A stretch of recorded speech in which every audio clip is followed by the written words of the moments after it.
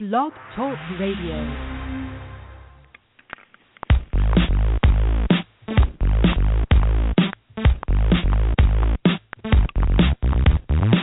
It's the GRIDIRONSTUDS Show and the promo that's got the flow. Football knowledge from toe to toe with Amo, Calamino, and the other host you already know, Chad Wilson, brings you the show. Dial us up, give us a call. We're waiting here to talk some ball. 347-633-9365 is the number to call. So don't sit around, no time to stall. Giving you football from wall to wall. And now we give you our two hosts, Amo and Chad, with your breakfast toast.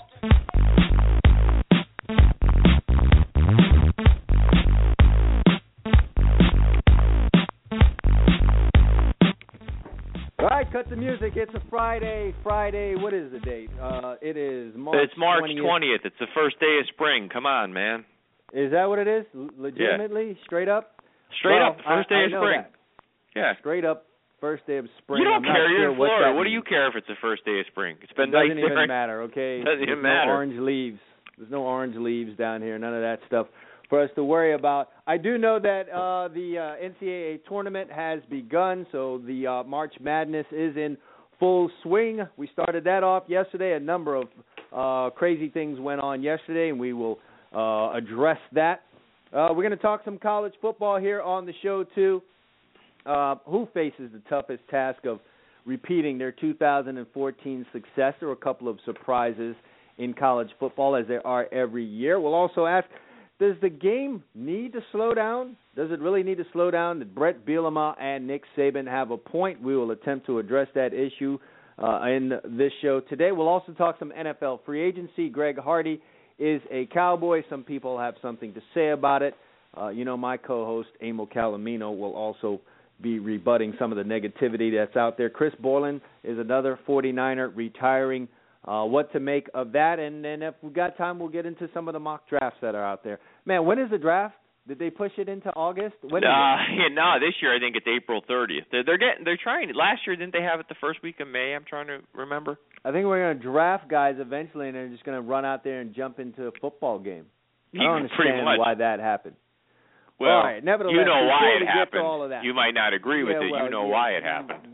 I know. Can we stop at May 30th or the last part of May and not go any further back? That would be nice. But before we get into all of that stuff I just laid out there for you, Stephen A. Smith, no stranger to controversy, so controversial that he was suspended by ESPN, I believe last year, not too long ago, has come out and has made a statement that has caught the eye of many people, especially on social media.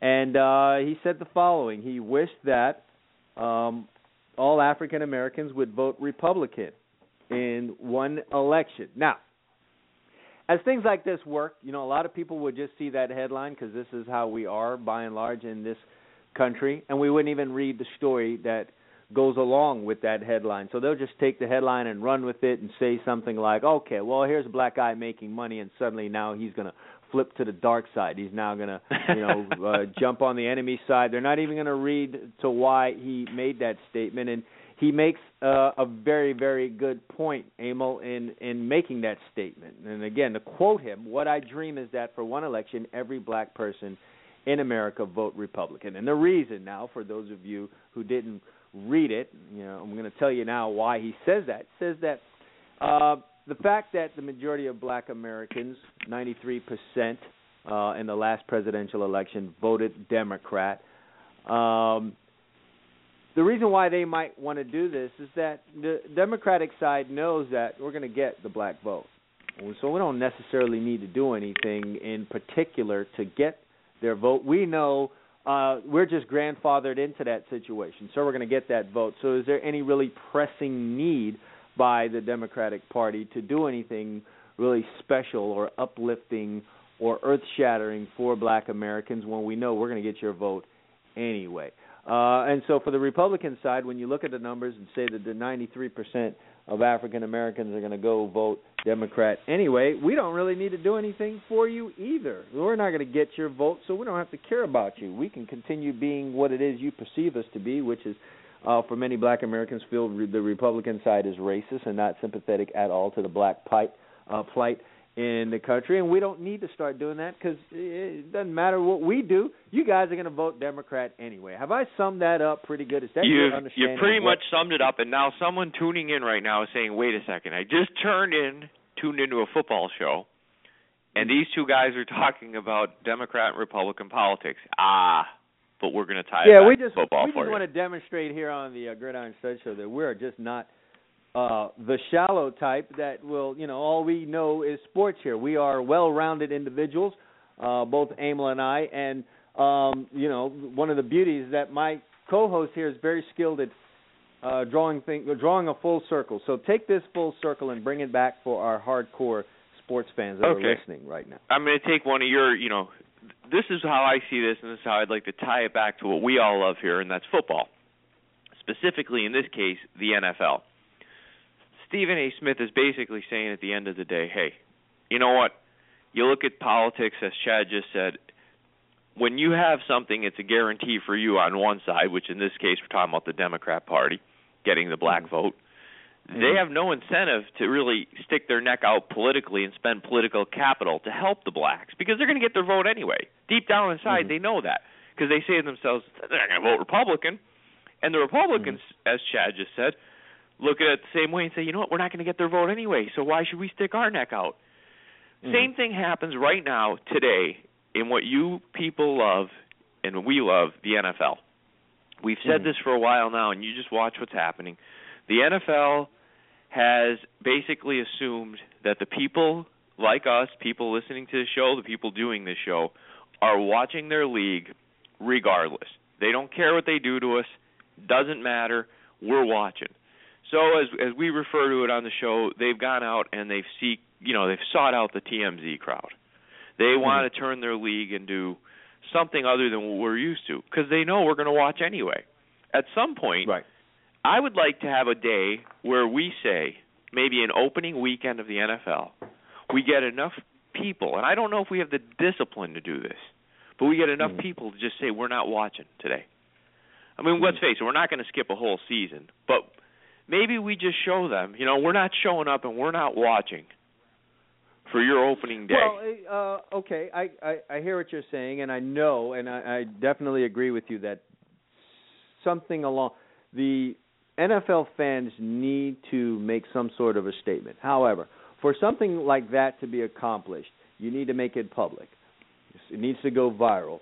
And amongst those people that get word of this would be the NFL, who would say, okay, we may indeed take a one-day hit here. But according to what I'm reading and seeing and according to this whole movement, it looks like it's going to be a one-day thing. So let's see if this can stretch itself beyond this one day. Well, you're right. And the one day, here's where I'm going with this. People are saying, well, what are you pissed off about today? Well, here's what I'm pissed off about. I'm aware of concussions, and I'm not making light of concussions, but let's start with them. We have we'll talk about this in a later segment. We have a young guy who just decided he was going to quit. Fine, that's his choice.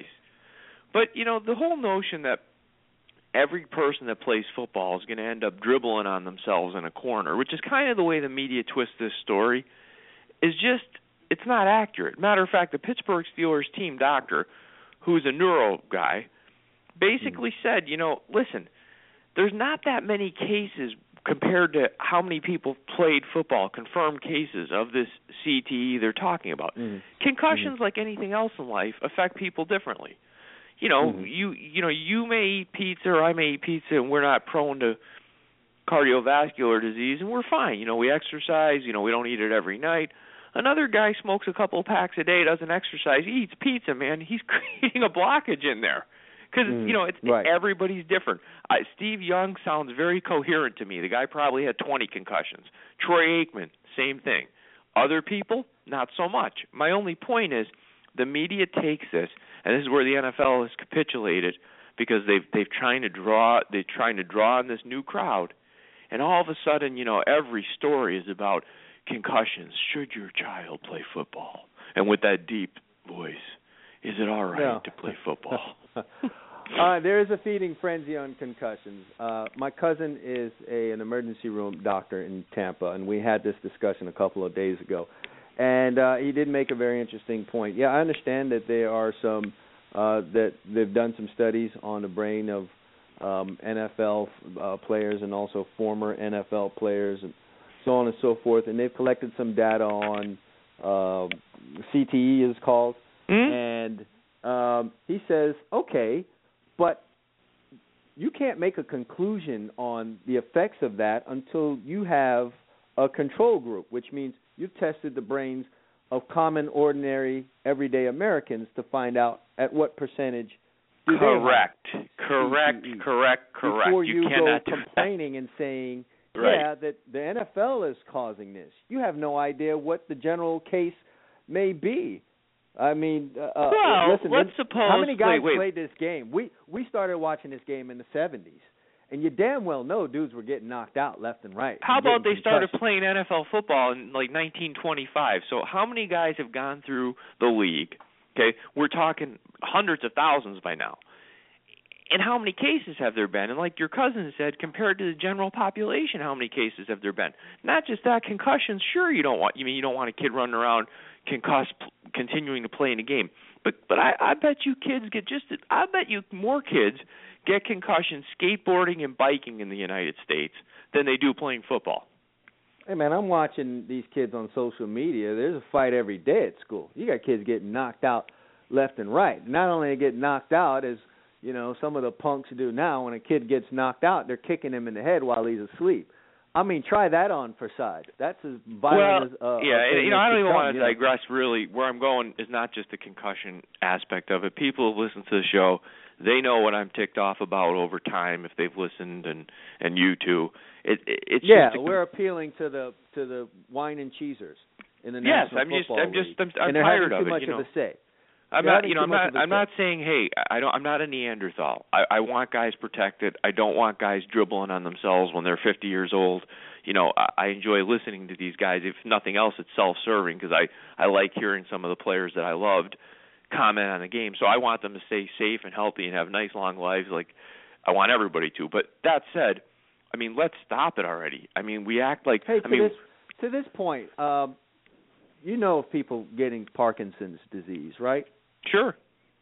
And they're common, ordinary, everyday Americans. Every day. They worked in the store. They weren't boxing. They weren't workers. playing football. No, some of them were working in an Why office. are we so ready to say that Muhammad Ali got Parkinson's disease because he boxed? I mean, the iron worker. Michael J. Fox got it too, and both of them had early onset Parkinson's. So what did Michael J. Fox got it in his early 40s, late 30s. So did Muhammad Ali. So I don't think Michael J. Fox was boxing anybody. No, not that I know of. I doubt he took a couple of any punches from anyone, as harmless as could be. It's an easy explanation. Listen, I've always said it is, isn't it? Got hit in the head. He's shaking now. Parkinson's did this. Joe Frazier did it. Very easy, very easy. We as humans, we like things, we all do to some extent. We like them simple in a compartment. We've talked about that. If I can explain everything simply as, whether it's race, white guy like this, black guy like this. That's how. Well, I mean, why don't any of these boxers? Why aren't there a large amount of cases for CTE? I mean, who gets hit in the head more than boxers? Who gets concussions more than boxers? I mean, where's the CTE for Sugar Ray Leonard, for Roberto Duran, for all these other guys that were warriors that went at it back in the day? Listen, we could sit here and make example skiers. They fall down. They have violent crashes. UFC. I don't know if I've seen anything more violent in my lifetime as far as a controlled sport where you just go into a ring and try to destroy your opponent. Yeah, but we're not far enough along yet in that sport to get any of the effects. But getting back to your original point, we are appealing to the Bravo channel. We are appealing to the wine and cheesers, and they are having an extreme effect on the game. And I definitely agree with you on that. I don't know. I don't think we can't put the toothpaste back in the tube, though, Emil. So what do we do about this invasion of the tree huggers in the game of football? Well, we have a choice. I mean, at a certain point, when it crosses that line, I'll give you an example. We're going to talk a little bit about the tournament coming up for a few minutes. I don't care. I'll indulge you because you've been watching it more than me. I used to care. I used to care a lot. But where I've gotten to the point is it was slow. Like over time, I became less and less engaged in college basketball because they continued to change the sport. And then finally, it got to the point of I don't know the players on the teams because the best players play a year and they leave. Even in the day when Magic and Isaiah Thomas left early, they played 2 or 3 years. You got to know guys. So now the NBA is destroying the college basketball game. Well, I've felt that. I've always felt the rule should be this, very simple. You can go straight from high school to the NBA, but if you go to college, just like baseball has the rule, you must stay 3 years. In baseball, you can go to the minor leagues, but once you go to a university, you're ineligible for the baseball draft for 3 years. So you're not therefore you're letting somebody make a decision. You're saying, sure, you want to go play right out of high school, go ahead.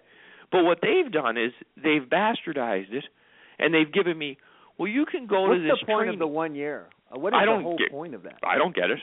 Hey, go sit in a science class for a year. Make sure you get a C so you can play basketball, and then we'll let you go to the NBA and get your check. I mean, I don't understand it. Nothing at all. And then, what's that guy investing into his education for that 1 year anyway? Anything? Nothing, because as soon as the season's over, they stop going to class and they start training for the NBA. And let me go back to your original point. You're saying, so what do we do about the NFL? What I'm saying is it's a slow process. If the game continues to get to the point where a guy like me just says, yeah, do I know who's in first place? Sure.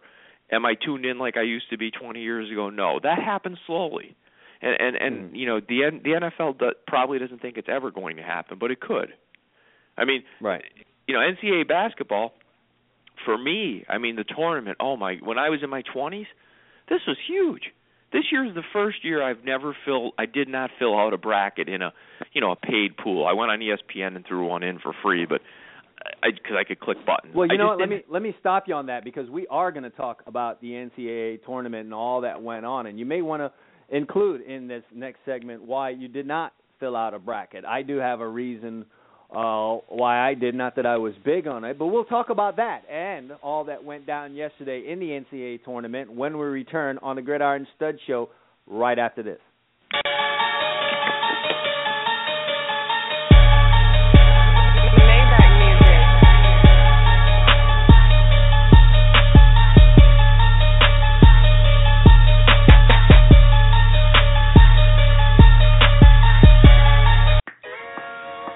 The 7-on-7 season, summer basketball, family picnics, all around the corner, and you're paying big money for T-shirts from screen printers? Why? Screen printed T-shirts are costly when done for small groups. They're limited in color unless you want to pay an even higher price. More colors mean higher prices. How do we solve this? Do it yourself at home with your inkjet printer and a hand iron. That's right, with heat transfer paper sold at tshirtsupplies.com, you can design your own logos, put any wording you want, print it on your inkjet print paper, and using the proper paper sold by tshirtsupplies.com, you can get this the way that you want it. There's no limit to the amount of color or the design. You can transfer a photograph using this paper. It's great for team sports. It's great for family reunions. It's great for birthday gifts. The T-shirt is part of the American culture, and now you can design your own. Don't worry if you haven't done it before. T-Shirt Supplies has the first-rate customer service. They will help you get the paper you want for your project and steer you in the right direction. Visit them now at tshirtsupplies.com. That's T-shirts, no hyphen, supplies, plural, all one word, .com. Or call them at 1-877-857-2737. That's 1-877-85-PAPER. tshirtsupplies.com. Go there now.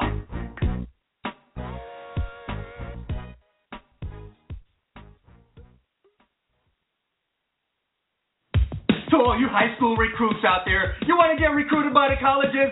Step up and visit GRIDIRONSTUDS.com today. We got college coaches visiting. We've got people visiting. We've got fans visiting. If you want to be seen, get your video up there right now. It's easy. Create a profile. Takes 2 minutes. Stop playing games. Get off of Facebook. Take control of your future. GRIDIRONSTUDS.com is where you need to be today. Visit now, set your profile up, and let yourself be seen.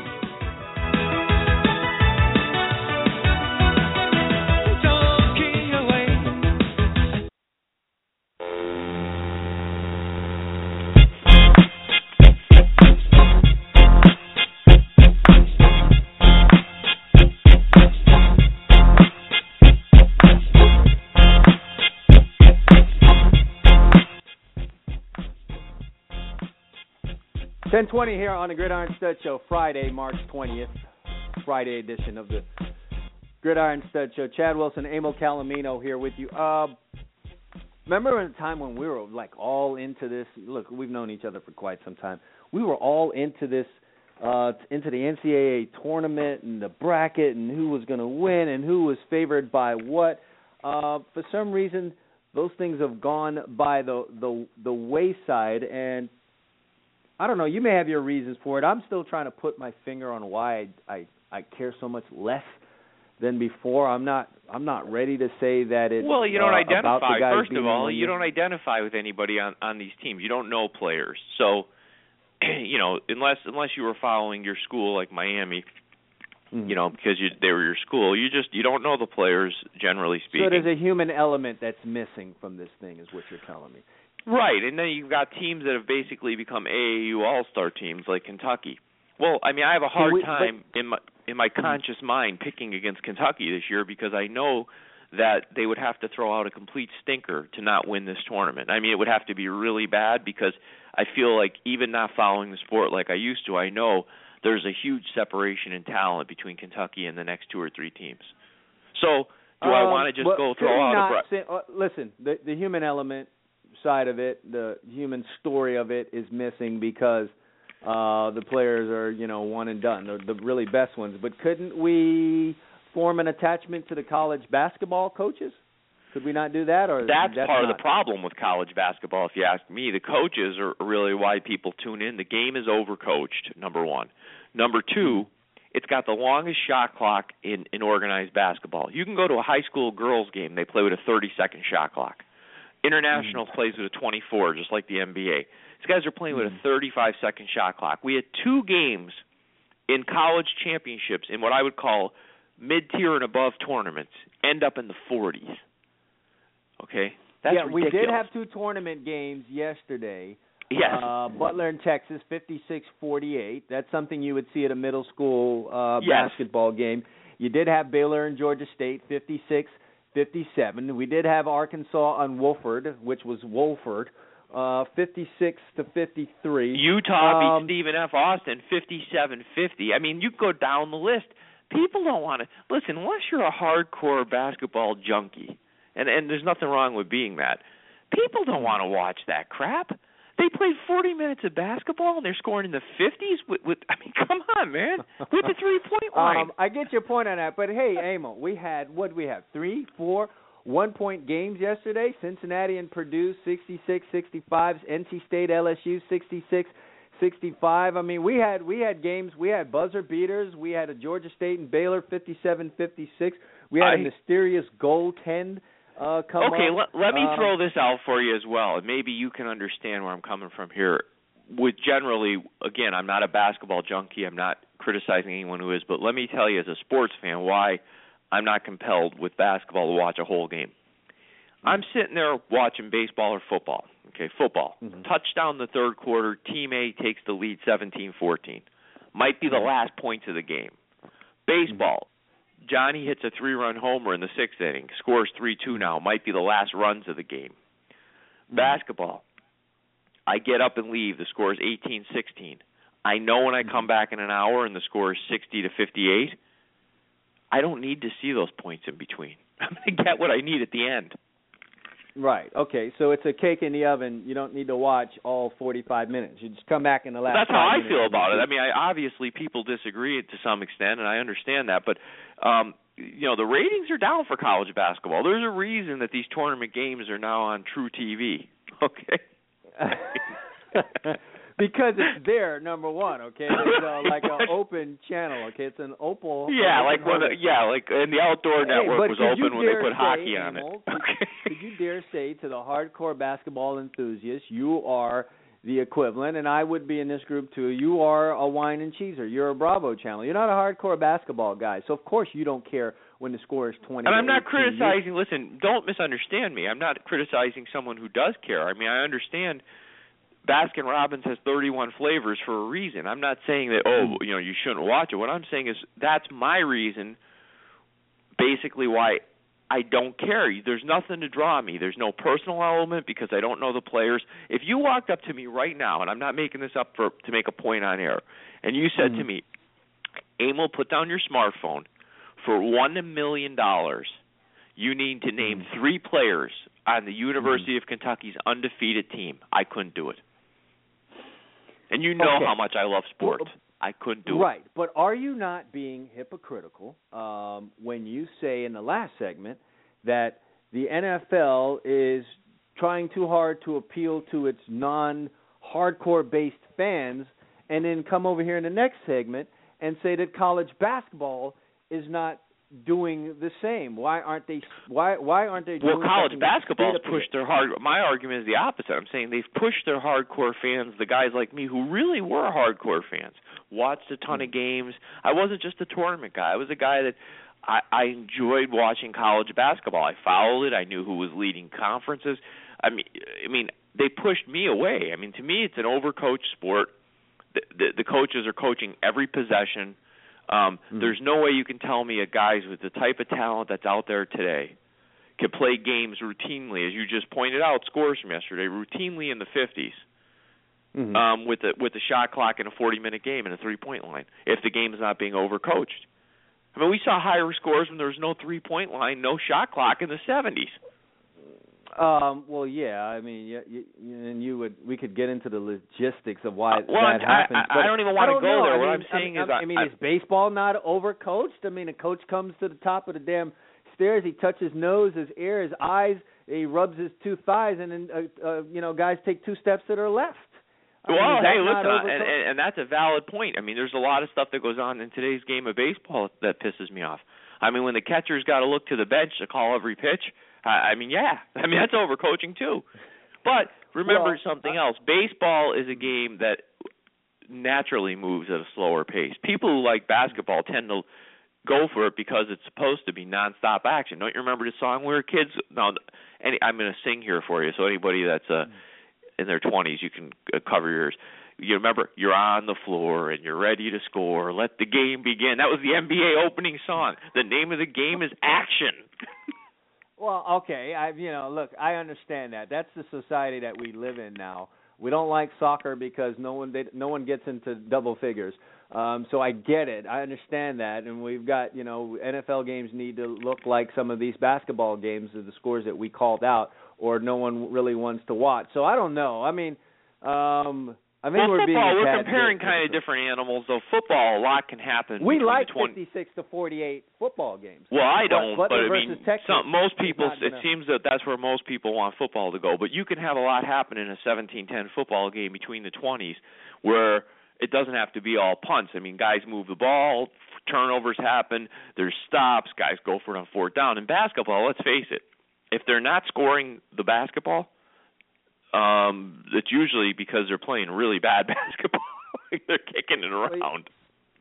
Or they really slow the game down, a la Virginia and some of these other guys that don't want to get run right up off the basketball court. All right, but let's talk about the meat and potatoes of this. I don't know how much of the tournament that you watched.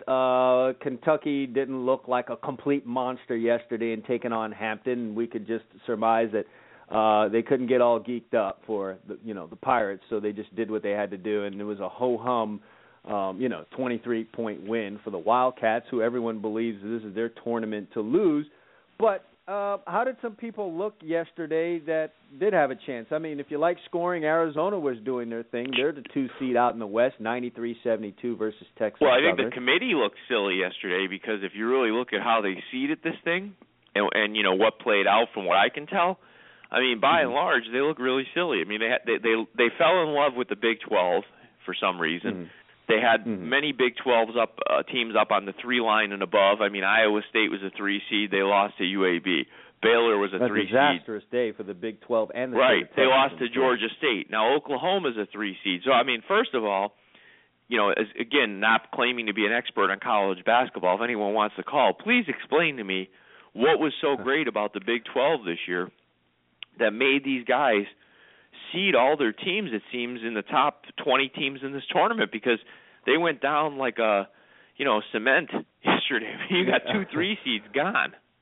They did, and it's kind of the way in which they did go down. I have to think the Big 12 was liked because they do play an exciting brand of basketball, and we've been led to believe in this day and age that being able to score points in your particular sport means you're really, really great at it. But these guys got bounced out of there because they couldn't score when they stood in the face of a good team. I mean, Iowa State scored 59 points in their loss, yesterday. That's not a good look. Baylor, 56 points in their loss yesterday. And, so they had problems scoring the basketball. But I want to look at this. If all the talk is Kentucky, who yesterday looked like they might be able to stand up to these big guys? I mentioned Arizona. I like what Arizona's done from what I can see. Again, I was impressed with Villanova. I'm very impressed with Villanova. What I've seen of them, what little I've seen, is I'm not sure they have the size necessarily to play Kentucky, but then again, they do a lot of other things quite well. They do a lot of other things quite well. So, in the tournament, it only takes one good night.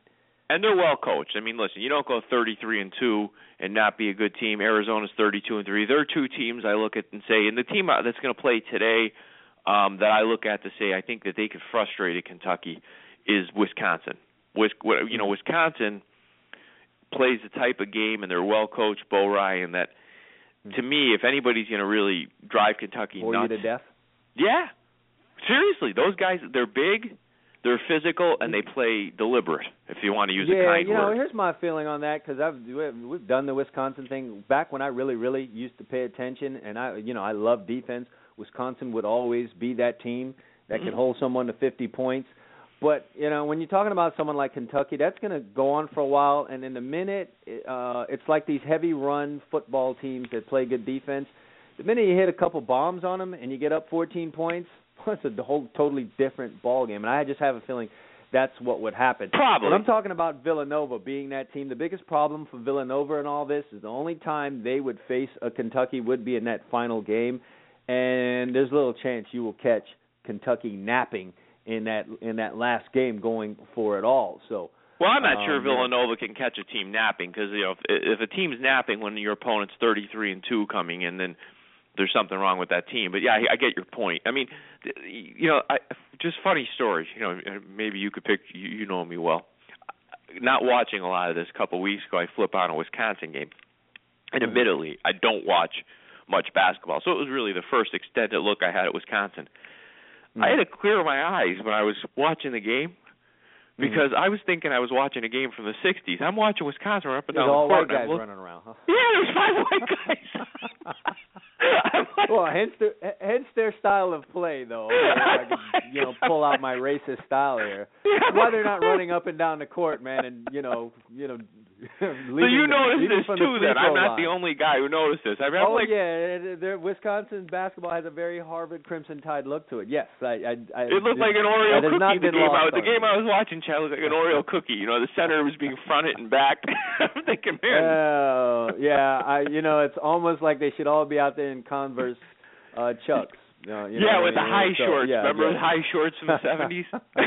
Yeah, a very Pistol Pete Maravich look to it. Yes, I get that. And, who knows what Kentucky's going to look like in pregame watching that. But nevertheless, I guess this is all about figuring out who has a chance. I like the way, listen, Notre Dame only beat their 14-seed opponent, Northeastern, by 4 points. But there was something I liked about the way Notre Dame played their game yesterday, that if Kentucky comes in there half cocked, if they end up against a Notre Dame, it could turn into something. I guess the only thing with Notre Dame is they score a lot. I mean, and I think if you're going to play Kentucky and you're going to play them uber fast, I'm not sure that's. I mean, I'm not saying you have to go 4 corners, but I think if you start playing a game where you want to play in this 80s, that's probably a lot of possessions. Obviously, favors Kentucky because the talent takes over. Right. Yeah, no doubt about that. You know what I mean? It's just no different than football, right? The other team's got a better talent than you. You want to run the ball, control the clock. You want to do that anyway, but you really want to do it if you feel the other team has a potent offense. Well, I think that's kind of the way it works in basketball for me. I mean, I look at a team like, Notre Dame. Do they have the horses if they play that game? I mean, Arizona's got some talent. I mean, they recruit. They're known for basketball, so I feel like if they're going to get into a shooting match, they may be more equipped to play with Kentucky because they probably have more NBA players on their team, my guess is, than Notre Dame. Just based on what I've known of Arizona basketball. I could be completely wrong there, but true. Well, real quick before we end this segment, much of the story today, because it's good for TV and it draws eyeballs, and we tend to love this kind of stuff, will be about the 2 14 seeds pulling the big upsets yesterday. But the truth of the matter is that the higher seed won the majority of those games, and the high seeds are still in very much a part of the NCAA tournament right now. So don't get confused by the fact that Georgia State and UAB pulled off major upsets yesterday. The truth of the matter is your high seeds like Georgetown and Utah and Villanova and Arkansas and Arizona and Notre Dame and Butler did their job, went out and won their game and advanced. And as we continue to go through these rounds, Emil, history says that those are the guys that will remain in the tournament, and your Cinderella, sure they will. The slipper will eventually fall off of these guys. And can I throw a sleeper out there for you? A team that I really think could be dangerous because they have experience. Good, and please don't look like Cowherd, who was singing the praises of Iowa State, and they're a part of. No, this isn't that much of a sleeper in that they were strong last year, and I think that I think they're seeded too low from what I know. But again, I'm not an expert, but I kind of like keep an eye on that Wichita State team. Okay, but is 28-4 team, played a pretty good schedule. Northern Iowa is a team in their conference that's in this tournament too, so they played them a couple times, some good out-of-conference games. They open with Indiana, and I think Indiana is their name recognition only. And isn't Wichita State like kind of like Gonzaga? They get us all hyped up and I believe last year they were a Sweet 16 team. Am I wrong or no? Yeah, so that should just tell you they ain't doing that again. And they're going to take a break from that. I don't know. Who knows? I don't know. Ohio State and Michigan State, maybe. Some teams seeded a little bit lower that have experience and can do something in the tournament. Ohio State, a 10 seed, beats VCU yesterday. Maybe they make a little noise. And, Tom Izzo always has his boys ready. Well, I like Michigan State a little more just because of Izzo. I think, his teams, they had that Big Ten championship game. They were playing very well against Wisconsin. I remember last weekend seeing some of that, and they kind of fell apart at the end. But they're always a tough team, and in this kind of tournament, the coaching and the experience helps, and he has some guys on the roster that have been here before. So, tough conference. So, I could see Michigan State doing some damage, but, again, I could also see them getting upset today against Georgia. So, yeah, that could very well happen. But, again, you got a veteran coach there. All right, we're going to take a break. When we get back, is college football too fast? Do we need to slow that down? Did Bielema and Saban have a point? We'll talk about that and more when we get back on the Gridiron Studs Show right after this.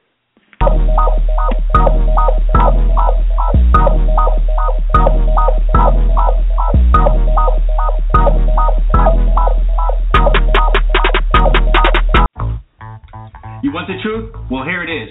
Speed kills, and in no other sport is that true than in football.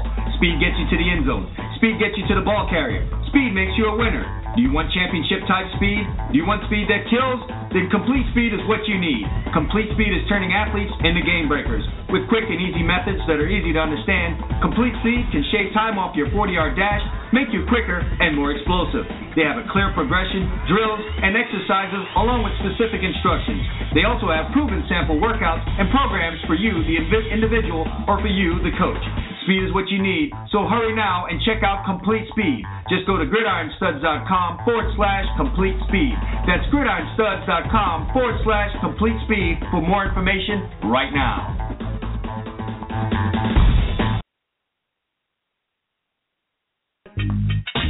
You want to play college football, right? Well, that's not going to happen unless you have a highlight video. And if you want one of the best highlight videos in the country, then visit Under the Radar Highlight Videos right now.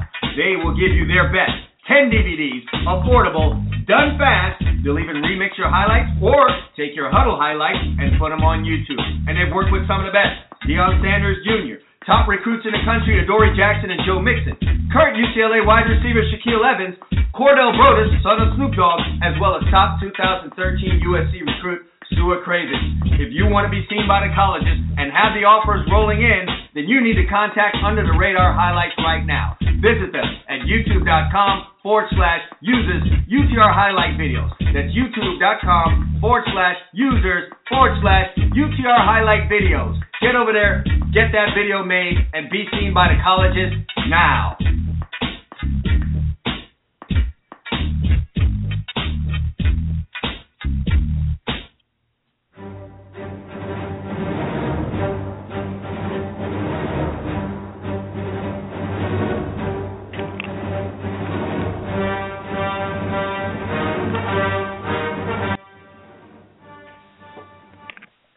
Hamel, if I told you, or if we went to the NCAA, if the proposal was made to the NCAA, and most teams play 12 games a year now in the NCAA, basically, give or take a game. We went to them and said, how about we move this thing to a 16 game season? What do you think the response would be from the NCAA? Too many games. And what would be the problem with having that many games? Well, we'd be forcing the players to play too many plays.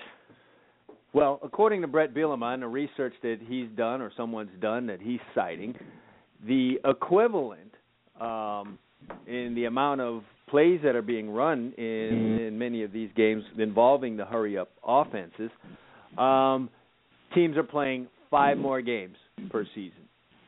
And when I sat here and really looked into that, we've got all this big thing going on now about safety and the concussions, and we've got these rules now. And the most ridiculous rule of them all is in the college football game, where if you hit a guy, if you target the head, the person's got to leave the game. And we're under the this has been done to protect players in the game. Does Nick Saban and Brett Bielema have a point about hurry-up, no-huddle offenses? Because the truth of the matter is, if you're facing more plays in a game, more opportunities for you to suffer an injury, more head-on-head collisions, especially if you're a linebacker taking on a lead back or a guard all the time. Do these guys not have a point on the safety thing? Well, they do. I mean, and I also think the quality of the game. I mean, I understand that part of theirs is self-serving. I mean, they don't let their styles. They don't like to face it. But I will say this: I think they need to consider some sort of rule whereby there's a certain period of time, maybe inside of 2 minutes or 3 minutes of each half, or if a team is trailing, maybe you put in a rule where if you're trailing by so much, you can hurry up. But otherwise, there has to be a period where the other team can substitute. In other words, if you're not down... Well, here's what Bielema is proposing, and you tell me if you like this. He is proposing a 10-second rule where you'd have teams would be prohibited from snapping the ball until at least 10 seconds ran off the 40-second play clock. I'm okay with that because I think the defense, just because you don't want to substitute on offense, I think the defense should be allowed to substitute. I don't think they should have to leave players in there just because if you think about what the rule does, if I build my team and I have depth and I have guys that I have guys that on my bench that can help me and you don't, well, it's to your advantage if you want to just keep running plays because I can't get my other guys in. I'm not sure that's really fair. I'm trying to think it through, but I think I should be allowed to substitute if I want to. And the reason for that would be, give me your reasons on it. Why I should be allowed to substitute? Because it's part of the strategy of the game. I mean, I think there's 40 seconds, right? So I mean, you can obviously say there's certain periods of a game where the team should be allowed to speed it up. The end of a half, maybe 3 minutes inside the end of the first half and second half, because the half's going to end and you're going to go to the locker room and the game's going to be over. So you should be allowed to speed it up and maybe that clock goes off. Maybe you say if a team is down by more than 17 points, that they're allowed to speed it up and not follow that rule because they're conserving time and it makes sense within the strategy of the game. But if you're just going fast for the sake of going fast, to not allow the other team to substitute, I don't think that's fair because the defense should be allowed to substitute. Why does the offense get to dictate when we can substitute? In other words, well, if they slow down, then I can put a sub in. But if they don't, well, I have to keep playing with my guys. Why can't, I mean, yeah, there's... I mean, is there, and now would you think that there is a certain amount of sloppiness in the game where you got a ball being snapped and guys aren't on the other side in a stance and you just get a play? Does it... I mean, honestly, if you're talking purely from a guy who's a football traditionalist, aesthetically, I think it's a horrible game to watch. If you're asking me that, I don't enjoy watching it when it's. I don't mind a team that goes to the hurry up and within reason. The quarterback gets to the line like a Peyton Manning. He audibles, snaps the ball in 20 seconds instead of 40. I'm okay with that. But this stuff where we're just playing fast break football, we run up. Basically, everybody knows where they're going on offense, and we snap the ball in 5 seconds. Aesthetically, I think it's a terrible game to watch, if you're asking me. I would agree, and I'm trying to be objective here because obviously I've spent most of my life, certainly my coaching life, on the defensive side of the ball, so I'm trying not to be biased here. But you got to, they have a point here. If we're trying to take all these extreme measures with our rules within the game to prevent injury, you have to look into the fact that there are more plays, and you're playing essentially a longer season, more opportunities for injury when you are strictly a hurry-up and football for your own game. guys as well. I mean, let's look at it this way. First of all, in my opinion, it's not necessarily a winning style of football. Sure, Baylor is going to go out, as we talked about on the show, and they're going to beat Texas Tech 63-20, and everybody's going to say, wow, Baylor's great. But basically, when they run into a team of equal or better talent, that doesn't work. What usually happens is, sure, they may score quickly, and the other team says, well, I'll get my defense some rest, and they hammer the ball with 10 straight runs, crush Baylor's defense, hold the ball for 4 or 5 minutes, score a touchdown, and off and running we go to our 56-49 game. Yeah, I mean, is it a good idea for your left tackle to be completely exhausted after running play after play after play, and then you hit a 3rd down and 10 and you got a pass he can't get in his pass set, and some defensive end comes screaming around the corner through your quarterback's back? Is that a good idea? So I'm just listen. I think strategically it's not a great idea either. I mean, we've talked about, especially in the NFL, you can get away with it a little bit in college for the simple reason, and I've said this for 30 years now since I'm a kid. One thing about college football is the better schools are going to win 7 games just showing up. Okay, they're going to win 7 games because they have better players most years. Okay, There's going to be 5 games on the schedule where the talent is comparable and they've got a coach and all that good stuff. In the NFL, every game you can lose. And when you start looking at the teams, and we used the Eagles last year as our example, they played 2 extra games defensively based on the number of plays their defense faced because of their fast break offense. And at the end of the year, what fell apart on the Philadelphia Eagles? Their defense. Yes. And this will likely happen again. I am really anxious to see how Kerry Williams, cornerback for the Eagles last year, and particularly Bradley Fletcher, who looked like the worst cornerback in the last 2 decades in the NFL, plays now that they are out of Philadelphia. And for Fletcher, he's going to the New England Patriots. If he goes over there and he's one of the league leader in picks this year, that's going to be a serious indictment on the Philadelphia Eagles. So that'll be interesting to watch. Staying on college football, though, let me remind you and refresh you and the audience last year of what our top 10 ended up being in college football. It's Ohio State. The final college football playoff rankings. Ohio State, Oregon, TCU, Alabama, Michigan State, Florida State, Baylor, Georgia Tech, Georgia, UCLA. If I'm not mistaken. Sounds now, right. Reading off those names, what teams are facing the hardest battle being a part of that top 10 again in 2015? I know right off rip we got to say UCLA because Brett Hundley's gone, and we're going to be looking at a better UCLA, USC squad. They return 18 starters, okay, but the ones that they did lose, which aren't many. You lose Kendrick on defense, the guy's a first-round NFL pick. You lose Hundley. And, I think the average college football fan who doesn't watch West Coast football at night or something doesn't realize just how many games Hundley actually won for UCLA, much the same way Winston won him for Florida State. I'm not talking about, he played great, they won the game because of him. Was there a little Kobe in Hundley? Like, you sabotaged this game in the first place, and now you're coming back as the savior in the end. I mean, I'm not so sure about that. The guy took a ton of sacks. I mean, Hundley. You and I talked about that. I mean, for a guy who, to me, it speaks volumes to how bad their line was at different points in the season. Because here's a guy that actually is mobile and fast and can run with the football, and he was getting sacked like crazy, especially the first half of the season.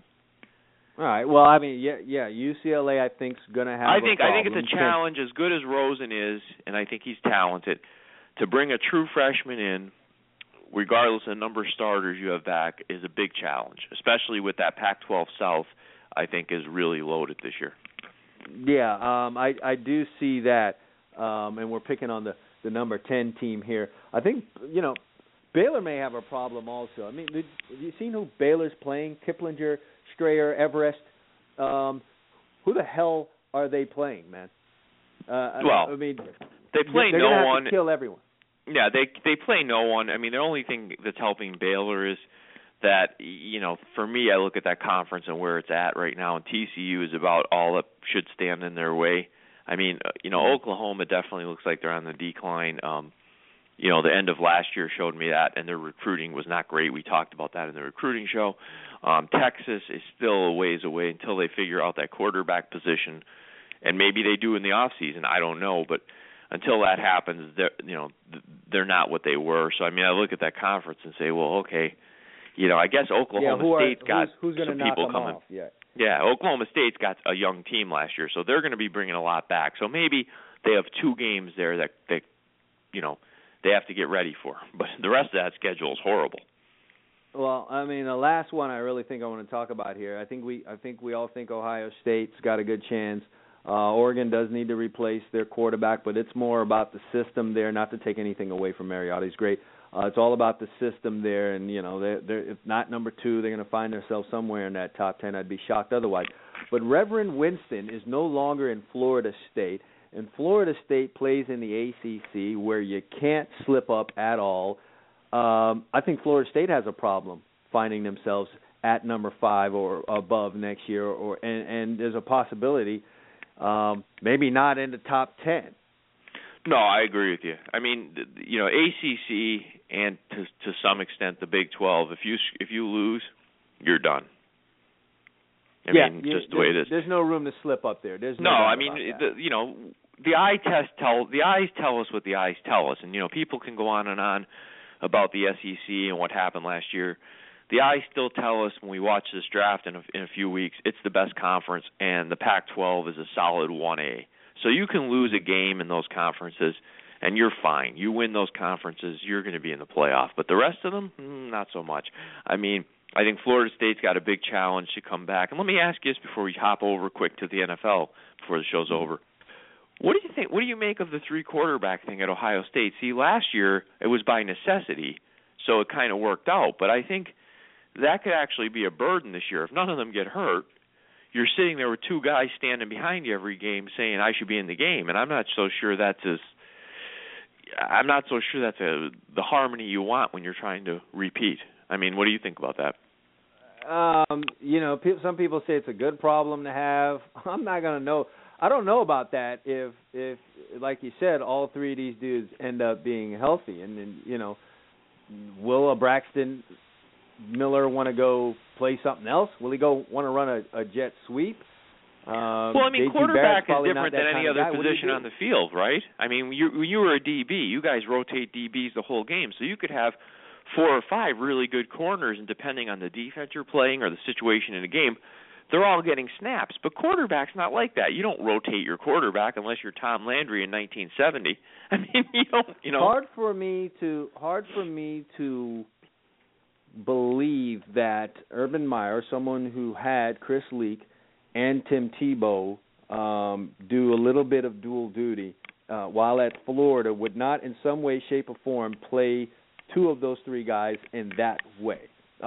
He just cannot have 2 guys who have gotten it done at a very, very high level in college football stand next to him in a ball cap and signal in plays. I just don't see that happening. So he and his staff are going to figure out some way to play at least two of those guys, and someone is going to be very, very unhappy. But, well, I'm surprised all three stayed, if you want me to be honest with you.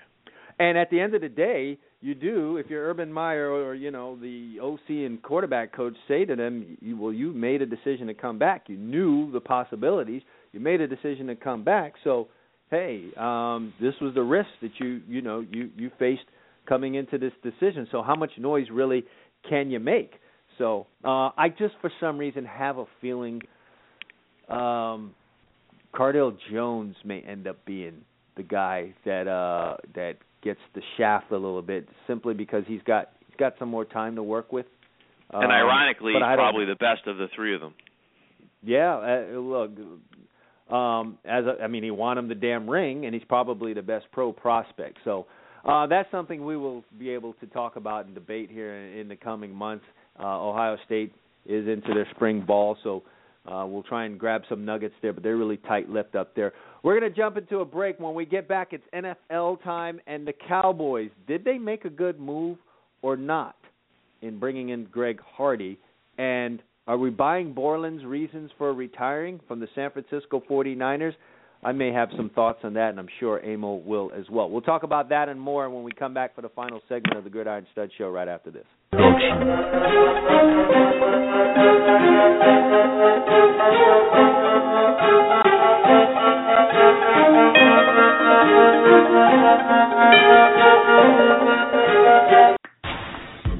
Hey, do you love fantasy sports?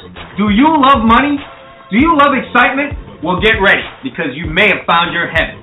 FanDuel has combined all of these great things into one amazing website. Turn your love for sports into money and excitement with 1 week and even 1-day fantasy leagues with a chance for enormous payouts. FanDuel pays out over $10 million in winnings weekly to its members. That's right, $10 million. One member has made over $600,000 playing in their league.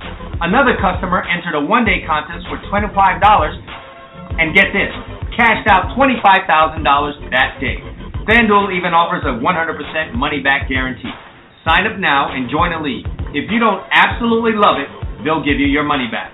You can enter leagues for as little as $1. For a limited time, FanDuel is offering a 100% deposit match bonus to Gridiron Studs Show listeners. That's right, they'll match your initial deposit all the way up to $200. What more can you ask for? Just head over to FanDuel.com right now and enter the promo code GridironStuds when you sign up. But you better hurry. The match bonus is going to end soon. Just head over to FanDuel.com and enter the promo code GridironStuds. Do it now.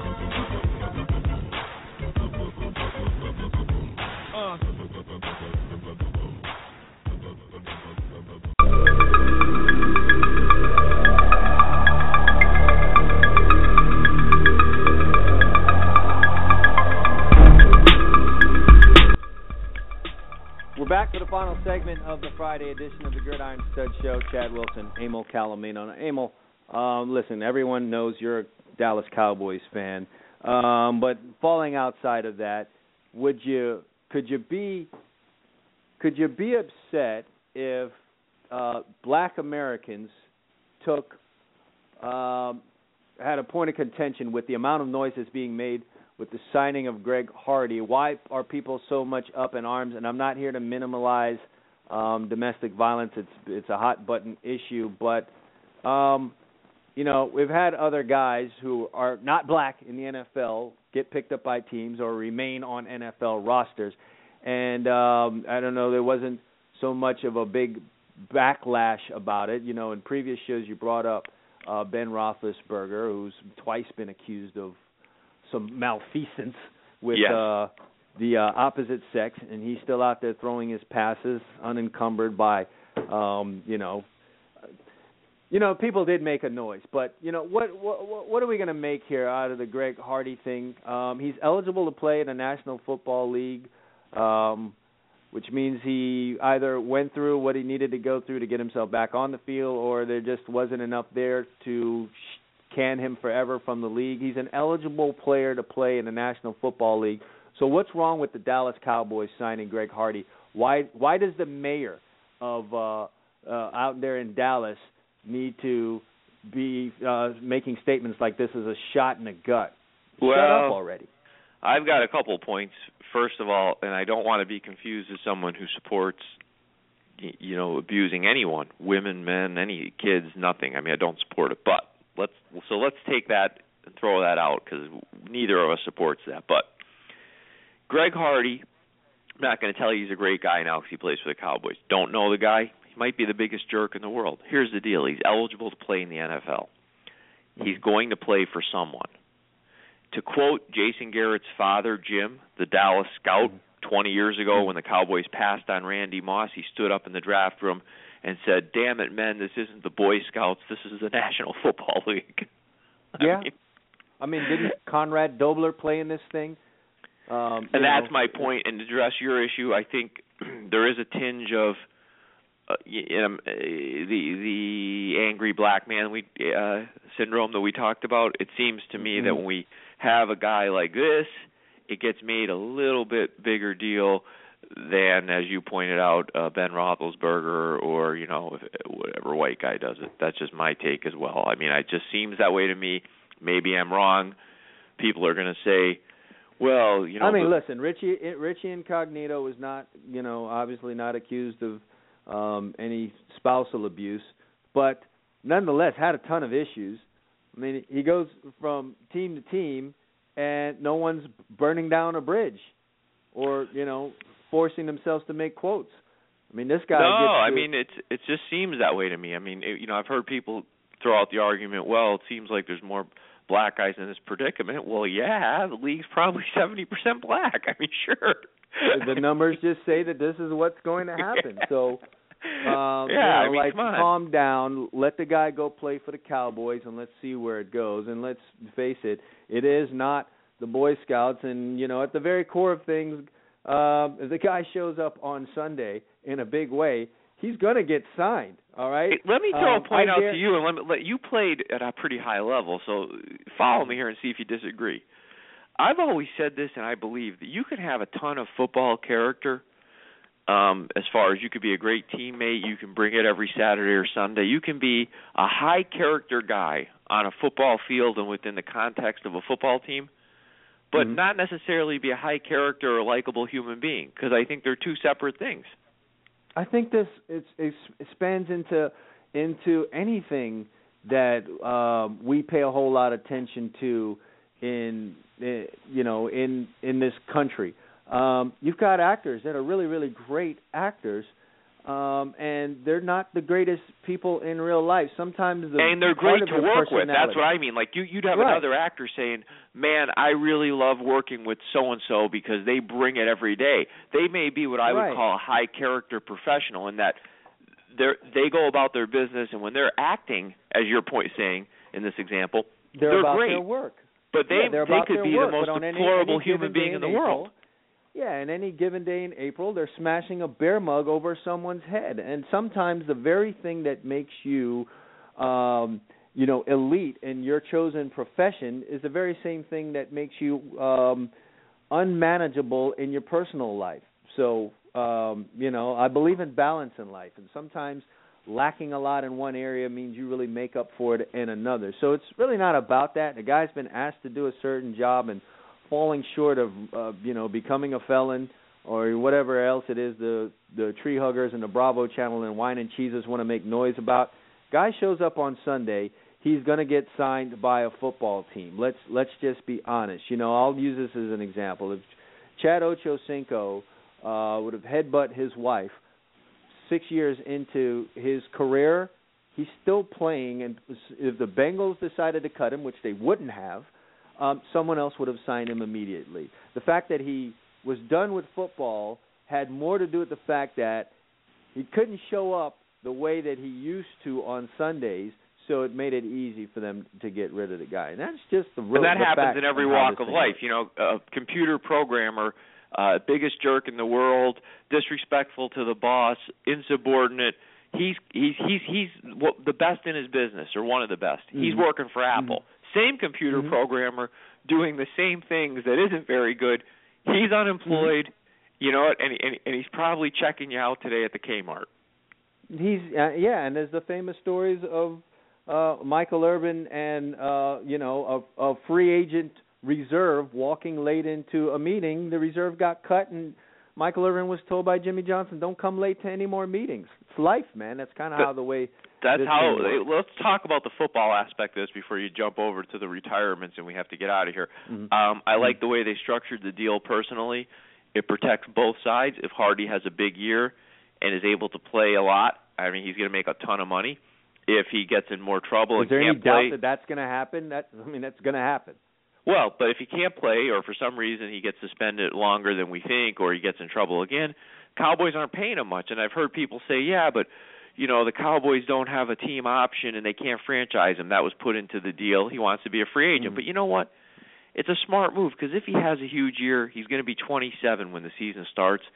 The Cowboys will have the first chance to sign him to that big contract if it works out. Right. And he has a huge, because they're going to be able to establish a relationship. He's going to get comfortable, and he's going to give them at least a chance to, hey, make me an offer. And I'm telling you one thing, maybe you disagree, but if I'm overspending in professional football, before I'm overspending on cornerbacks or running backs or positions like that, the only two that I'll overspend on is quarterback and pass rusher, because they're very hard to find. If you can find an elite quarterback and an elite pass rusher. I may slide a left tackle in there too, since. Yeah, maybe a left tackle I'll overspend on. I agree. If you can keep my quarterback upright, that ties together, right. Sure. But there's very few positions. I mean, the Cowboys had limited dollars this year with the cap. They let a Murray walk, but they get this guy. To me, it's a no-brainer, because guess what? The one is more easily replaced. You can't just find guys that could sack the quarterback 10 and 15 times. You just can't. Yeah, I would jump on board with you on that. I would definitely agree with that. So, money well spent, and the way that they structured it. So, it might be clear, like you've said before, who's running the Cowboys there, and it looks like Jerry's kind of handed over a little bit of control there, and it's helping them, it seems, in some of these roster moves. But let's slide over to the retirement. The third 49er this offseason is retiring. Chris Borland, entering in his second year, I believe, as a middle linebacker for the San Francisco 49ers, is calling it quits, citing, Emil, concerns about concussions, and this is a discussion we had in the opening segment of the show. But I will say this. According to him, he's only suffered 2 concussions, and he's only been diagnosed with 2 concussions in his playing career. Mm-hmm. Once in 8th grade while playing soccer, and once in 10th grade playing the game of football. So are we buying this 100% as the reason why, or do we need to really investigate as to why 3 49ers are retired? Did Jim Harbaugh wear these guys down, and they no longer have that love and thirst for football, perhaps combined with having what they seemingly feel is enough money in the bank? I think you may be, and believe me, nobody would love to put this on Jim Harbaugh more than me, because I'm not a huge fan. But that said, I think you may be tying it together because they happen to play for the same team. But if you look, 3 different sets of circumstances. We got Justin Smith, a really stout defensive end in the 3-4 for years, strong guy, mid-30s, long career, distinguished career. He probably just said, okay, I've had enough. My body's starting to break down. I'm not feeling it. Patrick Willis, another guy who didn't have quite as long a career but had just turned 30, suffered some injuries the last couple of years, had already played at an elite level, made all-pro teams. The only thing left was that ring that he missed out by a little bit a few years ago in that Super Bowl at Baltimore. And maybe he just felt like, you know what, I've made my money. I like where I'm at with my body. It's not totally wrecked. I'm out of here. Now, I think this young guy is kind of an outlier. I don't know what to make of him. Maybe a situation where we have a little bit of analysis paralysis. I don't like to listen. If you don't want to play football is one of those sports. You shouldn't play, no doubt about that. No, any sport really. When you get to that level, level, if your heart's not in it, you're not going to be successful. It doesn't matter if you're playing baseball, basketball. At any level, man. I'm telling you, from someone who's coached this thing, if Junior is kicking and screaming and crying to get out of the car for practice to play this game, he probably shouldn't play it. You should take right. his ass back home and wait till he's ready to play, or put him in accounting classes in the summer. That may be his gift, So maybe he could be the salary cap guru in the family, but perhaps, right, and right. draft TJ, who's your mama, or something right. like that. But I don't know Borland's background. It sounds like he came from a decent middle to upper middle class background, and see, some of that has to do with, we've talked about this. This is reality. When you have other options in life, sometimes your passion isn't as great. People always say, we were kidding before about Wisconsin basketball. Why is the NBA, mostly black? I mean, let's be honest. It's not because a white guy could never play basketball. Basketball is an inner city game, right? You don't need much grass. You need some cement and a hoop. For a lot of kids, it's a way out of the city, so they use it as a vehicle to get the hell out. A kid that's growing up in suburbia, upper middle class, he doesn't have to play basketball every day. Fine, I've got a trust fund if this whole thing doesn't work right, out. And that's kind of maybe that's the situation here. This kid said, "Hey, I tend to feel that same thing too. For someone like a Borland, and we're making generalizations here. We don't actually know his situation, but we're just using our over 80 years of experience combined here to come to this conclusion that he's probably grew up in an environment where there was some financial literacy. And being able to walk out of a situation at 24 years old where you've got in excess of $600,000 that came to you, that's a good start. Where most college graduates are looking at somewhere to north of $100,000 in loans they need to pay back, this guy's going to start his life off with $600,000 in the bank, more than likely, or at his disposal. That's a good start, Emil. Well, you were in an NFL camp. I never was. I'll relay a story to you before we get off the air. You tell me how far off it is. The guy's in my age bracket, somewhere around, early to mid-40s. Played Division I football at Penn State.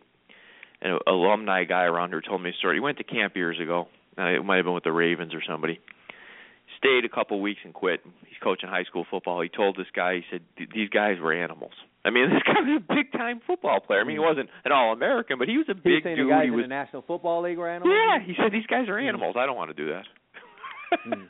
Yeah, well, and so be it. I've got a little money in the bank, and if it's a couple $100,000, I have the security of that as I now go into the workforce, which means not only do I have that money in the bank, but because I have that money in the bank, I could be a little more picky, choosy, careful about my career path.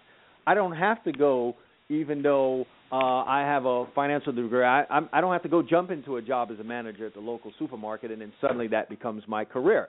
I can say no and turn down job opportunities until I get exactly what it is I want because I've got money in the bank. So right, or you go back to wherever you played college football, the University of Wisconsin, and all of a sudden end up on radio or TV because you speak well and you played in the NFL. I mean, come on. Yeah, I can go Kirk Herbstreit this thing. I can take a little time to find my career path, which, by the way, according to what I've heard, is Borland is going to go back to school where he already has his degree from Wisconsin and get this, sports management. So I don't know how you feel about that. That says to me I want to be an agent. I just quit a game because I'm worried about people getting head injuries, namely myself. But there's nothing wrong with me going back and managing a few guys that want to. Nothing wrong with 3 to 5% of $80 million. Yeah, nothing wrong with me going out and managing guys who, may lose their mind while I'm their agent down in the future. So I don't know how you feel about that, but nevertheless, something for us to watch. We'll see how many more 24-year-olds want to retire from the game of football. My thoughts are there are not going to be very many guys from the inner cities of Los Angeles, Detroit, Miami, and New York City or anywhere else like that. I think they're going to hang in there for the long haul. Well, generally speaking, I think most of the guys are going to hang in there for the long haul. Again, I think he's an outlier. I really do. I just think it's one of those cases. He marches to the beat of a different drummer, and so be it. Yeah, your media is not going to. They already did, and they're going to take that thing and run with it, and probably scare more suburban moms out there that you really do need to get your son into lacrosse. Where I've watched some lacrosse lately. I have no choice because it's taken over the nation. Them kids are getting knocked sideways in that thing too. But that's or you get your son in a Yahtzee league. There you go. Until someone starts punching someone in the face over there for losing. for losing. All right, man. The weekend is upon us. Enjoy the college basketball. See, I'm already in football mode. Enjoy the NCAA tournament today. Hopefully we don't have any 45 to 48 games or it's going to piss Amo off. We need to see 90s, baby. We need to see 90s. Follow the tournament. Have fun this weekend. We're back at you next week. And we'd like to thank you for listening to the Gridiron Studs Show. If you really love us, which we know that you do, tell a friend. Bring a friend with you next time. The more the merrier. For Emil Calamino, I'm Chad Wilson. Thanks for listening to the Gridiron Studs Show.